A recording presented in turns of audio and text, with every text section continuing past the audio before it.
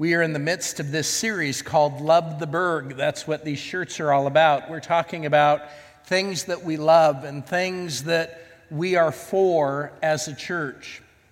And many people seem to know what churches hate.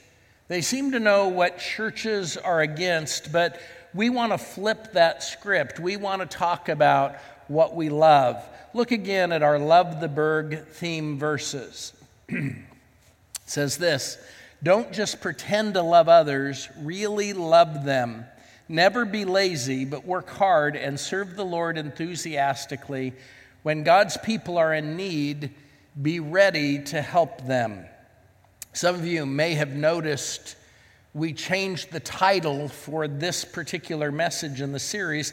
The message is now called We Love People Who Are Hurting, because some thought the title We Love Hurting People might be misunderstood to mean that we enjoy inflicting pain. I want you to know that the messages, the titles for all of this series were talked about by our pastors for weeks and weeks in a row. And then our graphics people looked at those titles and nobody seemed to notice this. Nobody seemed to notice that it was a problem. In fact, the first week of the series, in the intro, I said something like, so we're going to talk about how we love our community and we love families and we love hurting people. And I noticed a few people snicker. And I remember thinking, what are they snickering about? That's not funny. Well, it kind of is, isn't it? Because we didn't catch it at all. But a couple of our elders had to point it out, and that's why we have elders in this church, I guess. So today, we're going to continue our series, Love the Berg, by declaring that we love people who are hurting, but we don't want to be the ones inflicting the pain. Okay? So let's pray together as we begin, shall we? Would you, in your own words, silently say something like this to God? Would you say, God, I want to hear from you right now. I want you to speak into my life and my situation and help me to love the things that you love. Father, right now as we open your word, would you just open our heart that we might become more like Jesus, that we might love people the way that you love them. For it's in Jesus' name we pray. Amen. Now, if you want, you can open your YouVersion app and follow along on the notes that are in event there, or you can take the note card from the chair in front of you and fill that out. But I want you to know some of this outline today is being taken from a message that I brought about 6 years ago here at Impact in the middle of the summer. But it hit our topic so well that I want to repeat some of those same points to help us discuss how we love people who are hurting. Have you noticed that the very best stories have an unexpected ending? I don't know about you, but when I'm watching a movie or when I'm reading a book, if I think that I can predict the ending early on, I get bored. It is the books that I read and the movies that I watch where I get to the end and I think, wow, I didn't see that coming. That was unexpected. Those are the books and the stories that I love. Those are the ones that are really good. And so today, let me tell you a story. Several years ago in New York City, there was a carjacking. And the man whose car was stolen was beaten, and he was severely injured, and he was left by the side of the road dead. Or almost dead. He was injured. He was left for dead. That's what I should have said. Anyway, a nun drives by, and she sees him, and she's concerned, but she doesn't stop. She says to herself, well, he's just one person and I'm just one woman alone. What can I do? And so she drives on, and a pastor drives by and he sees the injured man, and he is a little worried that it's a setup, that if he stops to help that he's going to be attacked and robbed. And so he calls 911 and he drives on. And about that same time, a car stops. And a man gets out of the car and he helps the man. He takes him to the emergency room. He gets him treatment. He gets the man admitted. He even gives the hospital money to pay for the man's care. And then he leaves very quickly. And no one knew the man's name. No one recognized him until a few months later when his face was all over the news in September of that year. When the hospital personnel saw his face on the news, they recognized him as the man who had helped the carjack victim. His name was Osama bin Laden, the mastermind of September 11th. Not the ending you were expecting. You were shocked when I said Osama bin Laden was the one who helped, and because you don't think he would have. You're not sure that I should have used his name as an example of compassion. You might even be a little upset that I did. And that's why I did it. I want you to understand that what you're feeling about that story is exactly how the people felt the day that Jesus told the story that we call the Good Samaritan. That's exactly how they felt that day. It was not the ending they expected. Today, the term Good Samaritan is a term that we use to reference any normal person that goes out of their way to help someone who is in need. But that wasn't the point of Jesus' story. You probably know the story. It's found in Luke chapter 10. You can open there if you want, and you can read the full account later, and we'll read some verses as we go along. But let me just set up the story and then tell you the story with a little commentary. An expert of the law, a theologian of the day, was trying to test Jesus one day. He was trying to trip Jesus up and to get something against Jesus. And so he asked Jesus, "What do I need to do to have eternal life?" And Jesus answered his question with a question. Jesus said, "Well, what does the Bible say?" And the man answered, the Bible says, "Love the Lord your God with all your heart, soul, mind, and strength, and love your neighbor as you love yourself." And Jesus said, "Great answer. That's really good. Do that and you will achieve eternal life." And the teacher of the law looked a little uncomfortable for a minute, and he said, "Okay, but wait, who is my neighbor? Who's my neighbor?" And so Jesus starts into this story, the one that we call the Good Samaritan, and it's interesting to me that this is one of the cases in the Bible where Jesus does not say that this is a parable. He doesn't say that this is just a made-up story. It is very possible that Jesus is talking about something that he knows really happened, that it was a true story. And perhaps a few others in the crowd might have known that it was a true story also. Specifically, maybe two religious leaders there in the crowd might have known it was a true story. Jesus said a man was going from Jerusalem to Jericho. And if you go with us, we still have a few spots open on our trip in November to Israel. We will show you this road. He was going on this road from Jerusalem to Jericho. And that road is now a lonely road, but then it was also a dangerous road at Jesus' time. It was a place where thieves would lie in wait to rob people. And sure enough, on this day, thieves attack the man and they beat him and they rob him, leaving him bleeding beside the road, nearly dead. And Jesus says that a Jewish priest is walking by and he sees the man, but he walks by on the other side of the road. Then he says a Levite, one of the people who was in charge of taking care of the temple in Jerusalem, walks by, and he goes over and he looks at the man, but then he also crosses the road and walks by. Now, we're not sure what was going on here. Were they just curious? Were they rubbernecking what was going on? And we don't get this part when we read the story. You have to understand the people listening to the story would have wanted this injured man helped, but they would not have blamed the priest and the Levite for walking by at all.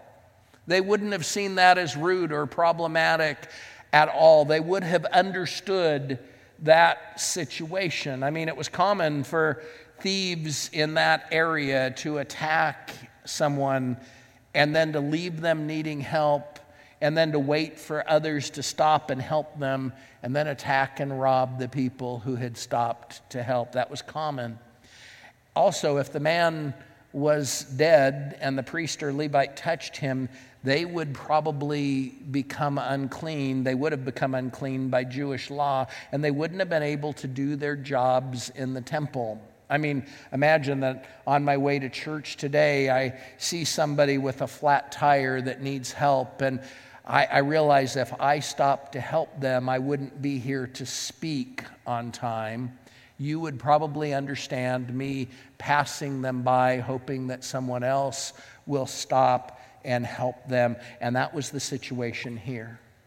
That's what the people listening to the story would have thought and would have assumed about the priest and Levite passing by. But Jesus goes on with this story. And the third guy on the scene was a Samaritan, and he stops and he helps the injured man. And the crowd listening that day would have been as shocked when Jesus said the person who helped was a Samaritan as you were when I said it was bin Laden who had stopped to help. You see, Samaritans were hated by the Jewish people. They were hated by them. I mean, the Samaritans worshiped wrong, and they didn't do the things that God had asked them to do, and they definitely were not good and compassionate people. No one in Jesus' day would have put the word good and Samaritan in the same sentence. That never would have happened because that wasn't reality, but it's who Jesus said helped. He bandages the man's wounds. He takes him to a hotel. He takes care of him for an entire night. And then the next morning, he leaves money with the hotel owner to make sure that he is cared for even after the Samaritan leaves. And Jesus finishes telling the story. He leaves this crowd a little bit stunned, but he finishes telling the story. And then he turns back to this teacher of the law and he says, "So who was a neighbor to this injured man?" And the teacher of the law says, "The one who showed him mercy." And Jesus said, "Right. Now you go do that." Right. So you do that. So that's Jesus' story. But before we go on, let me point out something that happened in the story that also happens today. Did you notice that different attitudes that people had towards the man? Did you notice the different attitudes towards the hurting man? To the robbers, he was a victim to exploit. He was a victim to exploit. He had something they wanted, and they didn't care about him. They didn't care about hurting him. They just wanted to take what he had and use it for themselves. And we just can never allow ourselves to only view people from the perspective of what we can get out of them. But that's how the robbers viewed this man. To the priest and Levite, he was a nuisance to avoid. He was a nuisance to avoid. Like I said, they may have had good reasons for not helping, but they were still too busy to be bothered with someone who was really hurting and really needed help. How often do we see hurting people as a nuisance? Maybe you even have some people in your life that seem to constantly be needy and need to and be hurting, and we sometimes see them as a nuisance to avoid instead of someone to be helped. To the lawyer, he was a problem to discuss. Some of you are thinking, wait a minute, what lawyer? The one that asked the question to begin with? He was a teacher of the law, and he wanted to nail down the legal definition of neighbor. He wanted to know what a legal definition for neighbor was. And too often, compassion has become a discussion rather than an action.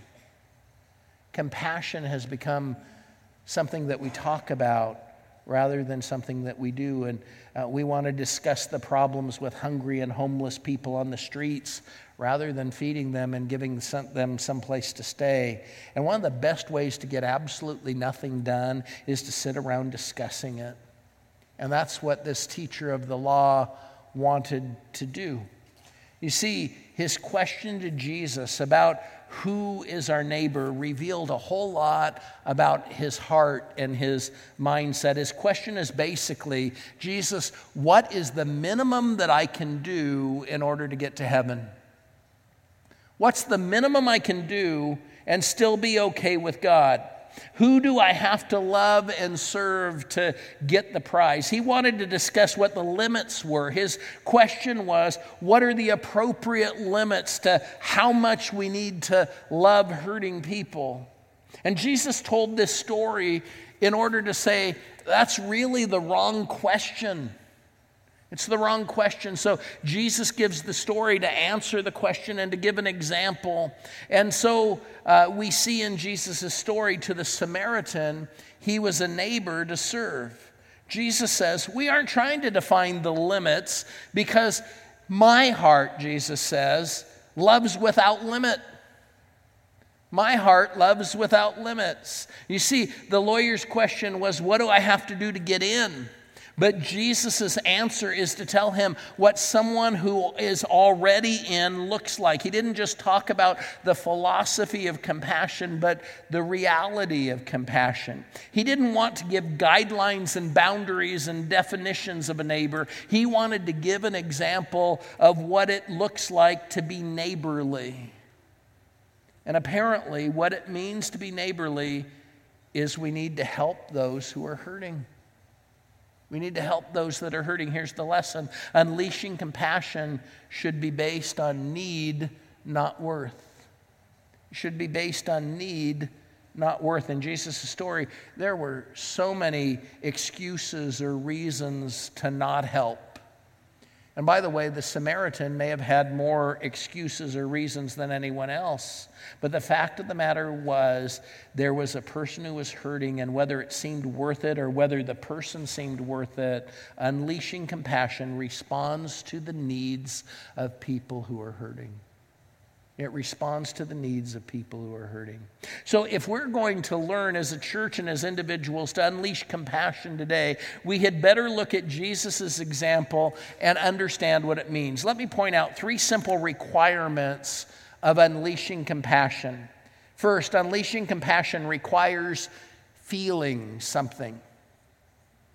It requires feeling something. Look at verse 33 of Luke chapter 10.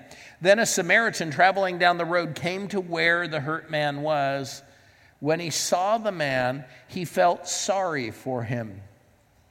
Now, the Greek word used here to say that he felt sorry for him is a very graphic, vivid word.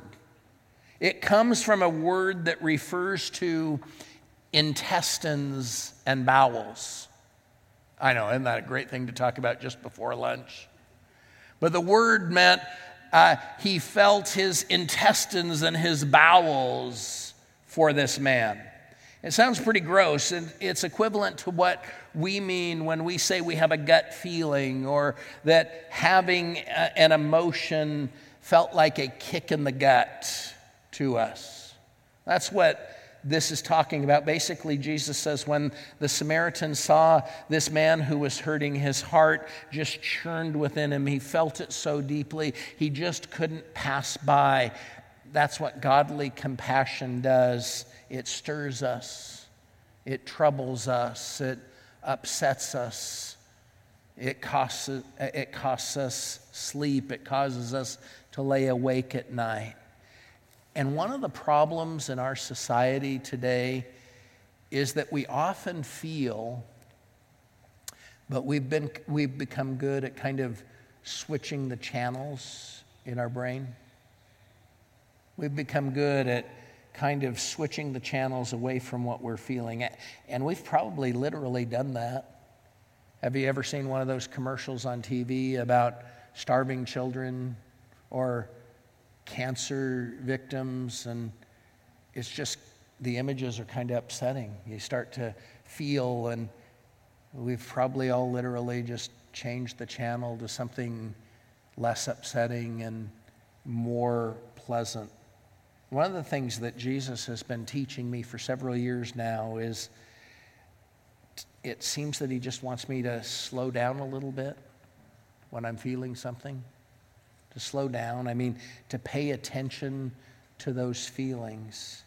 If I see an injustice, if I see something disturbing, I kind of feel him nudging me and encouraging me not to chase away those feelings too quickly, to just sit with them and to feel for a while. And when that happens, it's usually because God is causing me to help someone. He's calling me to want to help someone.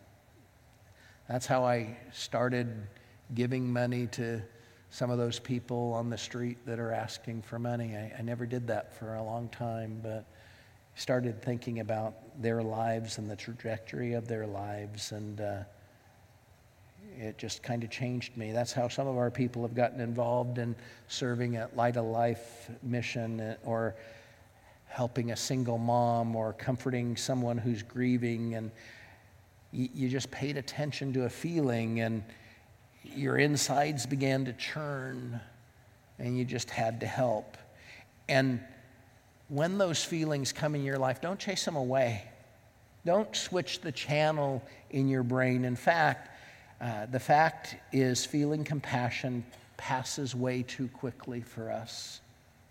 When you get that gut feeling, spend some time with it. Examine why you're feeling what you're feeling. And you will never really begin to love people who are hurting until you let yourself hurt, until you let yourself feel something. So maybe it's time to ask yourself, what feelings have you been chasing away? What emotions have you been ignoring? Second, unleashing compassion requires doing something. It requires doing something. Look at verse 34 in Luke 10. The Samaritan went to him, poured olive oil and wine on his wounds, and bandaged them. Then he put the hurt man on his own donkey and took him to an inn where he cared for him. He felt the situation so deeply, he had to move to action. He didn't just pass by on the other side like the others had done. He moved toward the man rather than away from him. For you to really love people who are hurting, you have to move toward them rather than away from them. And look who he's moving toward. In Jesus' story, everybody assumes that the injured man is a Jewish person. So this Samaritan is moving towards someone who, if the man was conscious, the man would despise him, or at least fear him. The man would despise him or fear him. And he's moving towards someone who he knows probably would not return the favor, who he knows that if he was laying on the side of the road injured, this man probably would not stop and help him.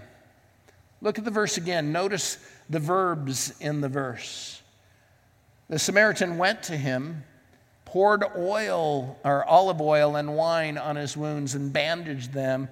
Then he put the hurt man on his own donkey, and he took him to an inn where he cared for him. In every one of those actions, he unleashed compassion and mercy in a way that took care of the man's needs in a very practical and unselfish way. So where is it that you need to be taking action to unleash compassion towards someone who is hurting? We can't deal with all of the needs around us, but we can all do something.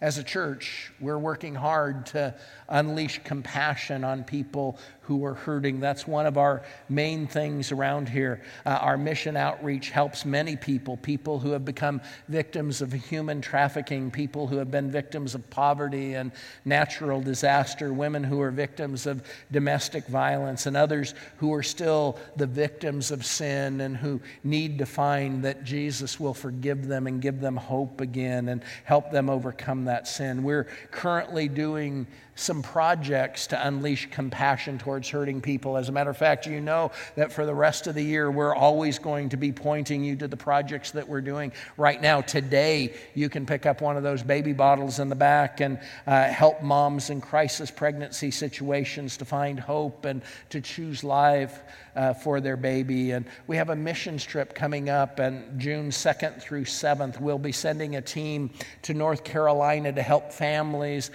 repair damage from the hurricane that devastated that area. And there's still some open spaces. The trip is for men over the age of 18 right now because of the lodging. But if you want to be a part of that team, June 2nd through 7th, you can talk to Pastor Dale after the service today, and he can get you in on that trip. In a few weeks, you will have the chance to help us pack a pod with food to give to the local food bank to help people in need. As a matter of fact, we already have a card out in front of the offices where you can drop off food. But June 1st, we'll have a pod here that we hope to fill up for people who are hungry.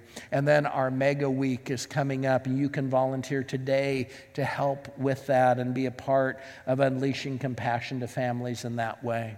Also, I want to make sure that you understand that our church has been actively unleashing compassion in many ways. You remember that we have our Power of $1 program, right? Some of you are new, you might not know about it, but you can nominate your friends and neighbors. They don't have to come to the church or ever have been a part of the church, but you can nominate friends and neighbors and co-workers who are struggling financially for this program. The nomination form is on our website. And the team will take that nomination and they will look at it, and they choose several per month to help by paying a bill for them and helping them through needs. Let me give you a few examples of things that the Power of $1 has done. The Power of $1 paid rent for a father with a young daughter who was behind on bills and facing evictions due to a slowdown in his available work.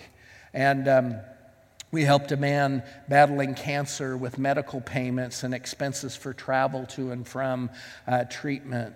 We helped a mother and a daughter that needed heating oil to get through the cold winter.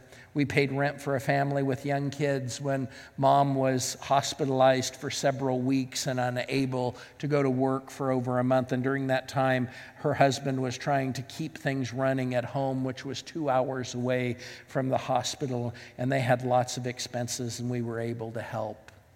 In addition to the Power of $1, we also have a program that we've had for years here, decades really, called the Good Samaritan Fund.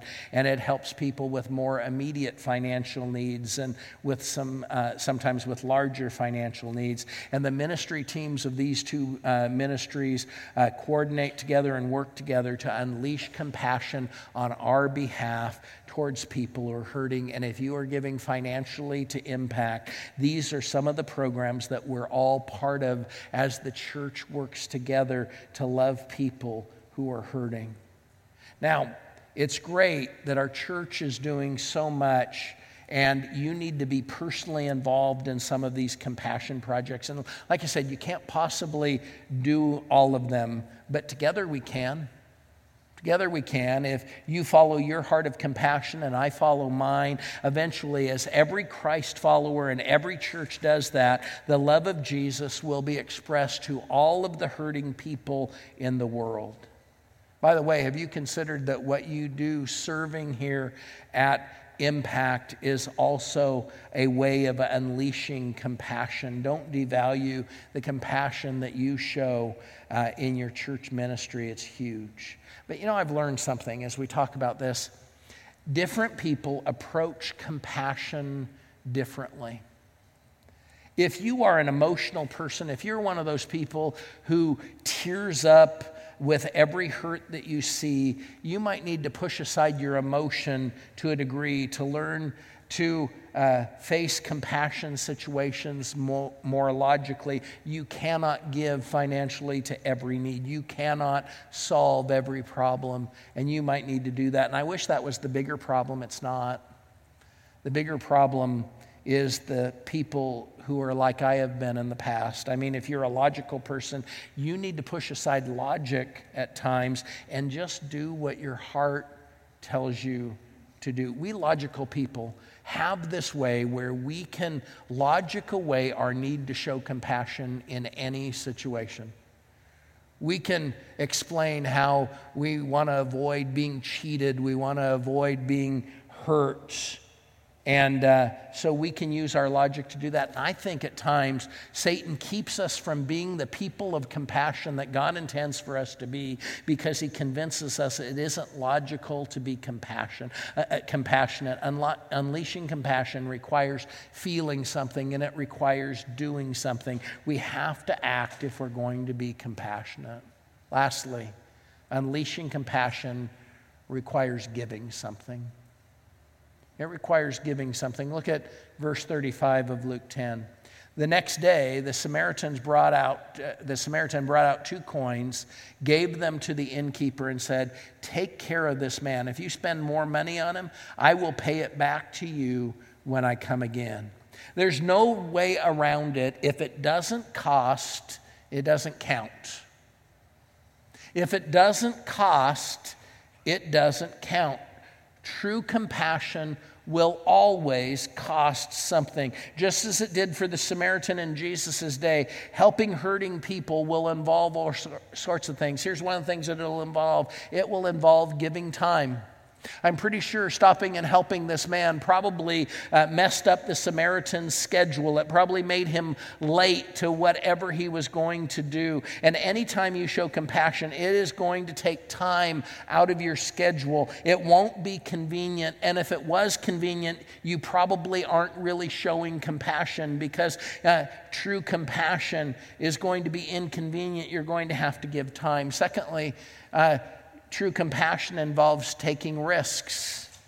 The Samaritan risked being robbed himself. He risked being rejected by the man that he was trying to help. And if you decide to help someone who asks for money on the street, you're going to risk that you're going to be cheated or taken advantage of. If you try to show compassion by talking to someone who's far from God about Jesus, you will risk being ridiculed or that they will get angry with you. It's risky to help people who are hurting. It's a risky thing. Helping a hurting person will also involve spending money. It'll involve spending money. The Samaritan man paid a bill he didn't owe. He gave money to the innkeeper to cover the care for the man. And unleashing compassion will be expensive. We as a church have figured that out. It's expensive to unleash compassion. It will cost us money that we can't afford. And sometimes as individuals, that happens in small ways, like picking up one of those bottles and throwing a few dollars in it to help crisis pregnancies, or handing $1 to a person who you meet on the street who seems to be in need. Other times, true compassion will cost even more money, larger amounts of money, like making a significant special offering to help fund the church that we're building and starting in Brazil to help people in need in that area.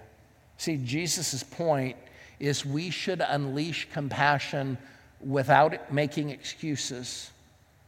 We shouldn't use our time or risk or the cost as an excuse to not express the compassion that God lays on our heart as a church or as individuals. And helping people who are far from God, that's one of the most compassionate things that we can do. It's one of the most important acts of compassion as a church and as individuals. We need to pay the cost and take the risks and spend the money and time to help people find Jesus. You see, we aren't trying to be a cool church. We're not trying to be a mega church. We're simply trying to be a place where hurting people who are far from God can find His love. We're simply trying to be a place where people can find His help and mostly find the promise of heaven. You know, if this is a place that can help hurting people, this is a place that I can come, because sometimes I'm hurting and I need help. That's what we're trying to be, just a place where we unleash the compassion of Jesus to people who are hurting, people like you and me.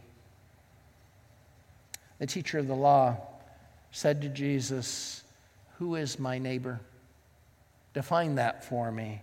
And Jesus answered, it's very simple, your neighbor is anyone in need. Your neighbor is anyone who's hurting. So who is your neighbor? Well, it's anyone who you meet who has a need. Anyone in your line of sight that's hurting. It's hungry people.